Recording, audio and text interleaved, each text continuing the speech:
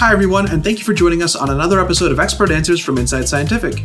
Inside Scientific is the online environment for life science webinars, virtual events, interviews, and educational content that helps you do your best work.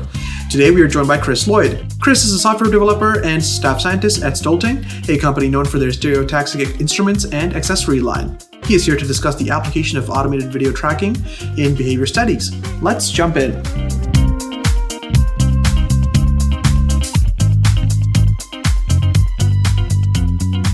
Let's move right into a few questions.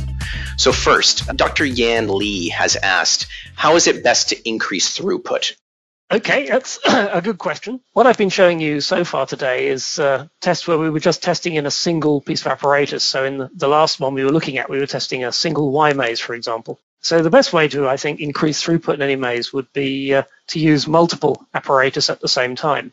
So that's to say, for example, that you might want to have 4 open fields in which you'd be testing your animals simultaneously. So you get throughput, 4 times the throughput in your experiment. I'll do is I actually have an example of this we're using at SFN. So I'll just bring that up and show you what I mean. Example, here we are, multiple Barnes maze video. So what we have here are 4 Barnes mazes. And any maze is going to be tracking in all 4 of the Barnes mazes simultaneously. And in fact, this gives me an opportunity to mention a couple new features in version 5.1 as well. Much requested was an ability where we use multiple apparatus to control them all simultaneously. So we've now added that. You can say start all. So I shall do that. And any maze is now going to start all 4 of these Barnes mazes at the same time. And you're going to see it's now tracking the animals, all 4 animals around the mazes. So this obviously would mean running in parallel like this, you'd get through your experiment 4 times quicker than you would just running one test at a time. Just while I'm here, you may also spot, if you currently use any maze with multiple apparatus, that we've got new ways of laying out the apparatus on the screen. Particular uses a scale to fit option, which is what I'm using. So any maze will resize the video so that it fits exactly in the space that you have available.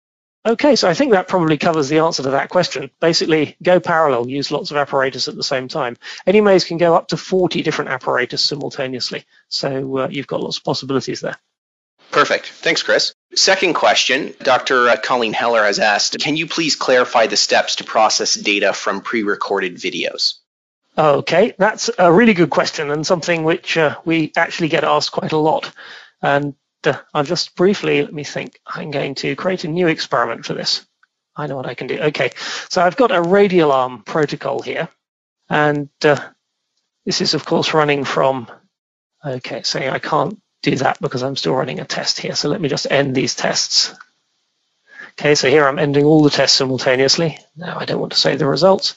So now I can go back and say, new experiment, radial arm protocol. Okay. So here I'm going to be testing animals in a radial arm maze, and my video source for that is, although it's called Ceiling Camera, it's actually a video file that I have here. And the video file that I selected, you can see listed up here, is test number 1. So this is the first test that I have for my radial arm maze. And this is how you typically set up protocol in any maze. You choose the first test that you've got a video recording of and say that's what you want to track in. So that would be fine. Let's very quickly add some animals in here. Let's just say we have 6 saline animals. We go to the tests page, and we could then track the animal in that particular test. So let's imagine that we've done that, and we're now ready to test the second animal, or track the second animal in his test. So we've got another video called test 2, which is going to be showing the second animal walking around in the radial arm maze. Now, the thing that lots of people get wrong about this is they go to the protocol page and change in the protocol what the video source is. Now, that's not completely wrong, but there's a much easier way to do it. And that's using this little button here, which has changed its appearance, but it's existed in version 4.9. And selecting that just allows me to choose a different video. So here I could say I want to use test number 2 and just say play. And now any maze has changed. We can see up in the right-hand corner here, it's playing test number 2. And so I could be tracking the animal in this second test. When this test comes to an end, I just use the same button again. I can move on to test number 3 and so on. So that was a very quick way of moving through a series of pre-recorded videos that you have for tracking the animal. There's one other thing I just mentioned at this point, which is a very common problem that you'll have, is that the maze has probably been cleaned between each of the tests, and so it may well be that it's been put back in a slightly different position in a different video, and the apparatus map, which is what we call the drawing of the apparatus, no longer aligns with the actual video that you're using. Now, to address that, you have another button here, which I'm just going to click. And again, this exists in the current version of Anymaze as well. And you can use this to rotate the map, to move the map, and also, in fact, to size the map. Basically, where you position the mouse on the screen, at the top here, it'll rotate. In the center, it'll move it, and in the corners, it'll size it. So you can adjust the map so it, again, exactly fits over the top of your radial arm maze. So if we imagine this maze had been moved to this position, then I'd now be able to get this to sit exactly on top of it. So that's a very useful facility. I'm just going to reset those adjustments because clearly they're not needed. That's a very useful facility when you are tracking from pre-recorded videos. It's also very useful when you're recording live because, again, you can just use it as a way of moving the apparatus moving the map to align with the apparatus. Thanks, Chris. That's a great answer. And a number of registrants and attendees have asked this during today's session. And simply put, how much does the new Anymaze software cost outright, or for those that are existing users to upgrade? Okay, good question. The Anymaze software hasn't changed its price. It's $5,995. So that's the current price, and it's the same for version 5.1. That is a single price. We don't have any modules or add-ons or options in Anymaze. Basically, all the things that I've shown you today, all the things you'll see in the second of these webinars, all part of the standard system, which costs that price, $5,995. As far as updates are concerned, if you buy the software today, then you'll get 1 year of updates included in that price. So if you bought it in the last year, you're going to get an update to version 5.1 for free.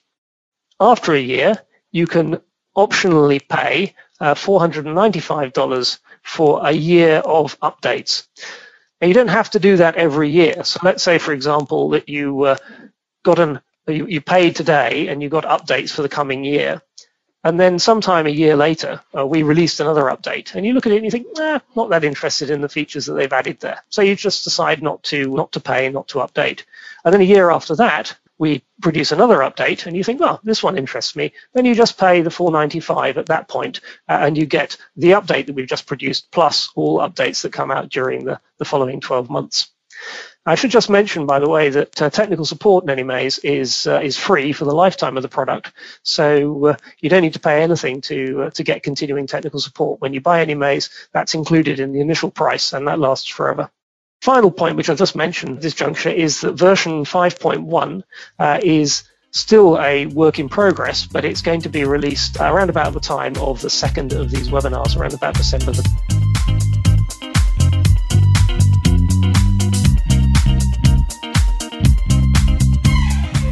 We hope you enjoyed this episode of Expert Answers and that you will tune into future episodes where researchers just like you answer questions about their work and share science.